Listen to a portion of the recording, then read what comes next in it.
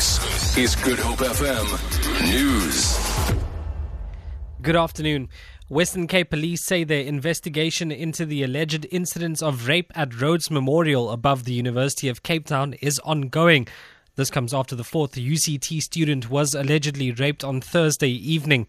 3 similar incidents have been reported in the area in recent weeks.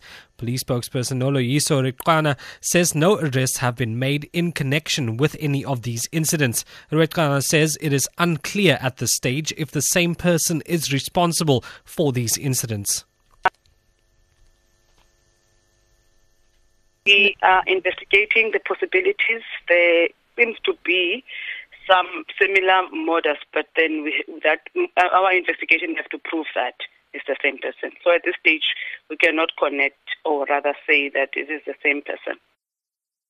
The ANC in the Western Cape says its provincial executive and Central Karoo regional executive committees are still deciding the fate of Beaufort West Mayor Truman Prince.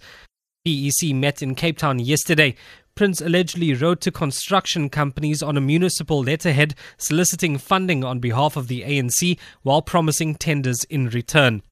He's also facing criminal charges for allegedly assaulting a traffic officer. ANC provincial spokesperson Jabu Mfusi explains that what the PEC decided yesterday. We therefore said that we are quite concerned about the news that have actually came to existence with regard to Comrade Truman Prince. But the PEC said then that the matter is with the REC. The REC will be handing over what they've actually found with regard to this matter. The PEC will then be meeting with Comrade Truman Prince so that they can understand his side of the version. The Gangs Must Fall movement has handed over a memorandum of grievances to the office of the Cape Town mayor. The group made the 6-kilometer walk between Manenberg and Athlone, chanting that gangs must leave their children alone. This follows the spate of deaths of children who were caught in gang crossfire. The group has vowed to intensify pressure on gangsters to move out of their communities if they do not denounce their gangs' activities.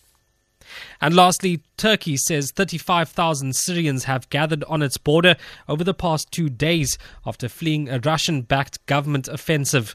A local governor says they've been provided with food and shelter in Syrian territory, so there's no need to allow them into Turkey.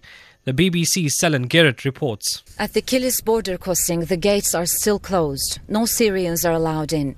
The Turkish Red Crescent organization says it has already sent in trucks of aid, carrying water, food and blankets to the thousands of people desperate for help on the other side of the border. Turkey, which has adopted an open-door policy since the beginning of the Syrian war, has already accepted more than 2.5 million refugees. For Good Hope FM News, I'm Andrik Shea Peterson.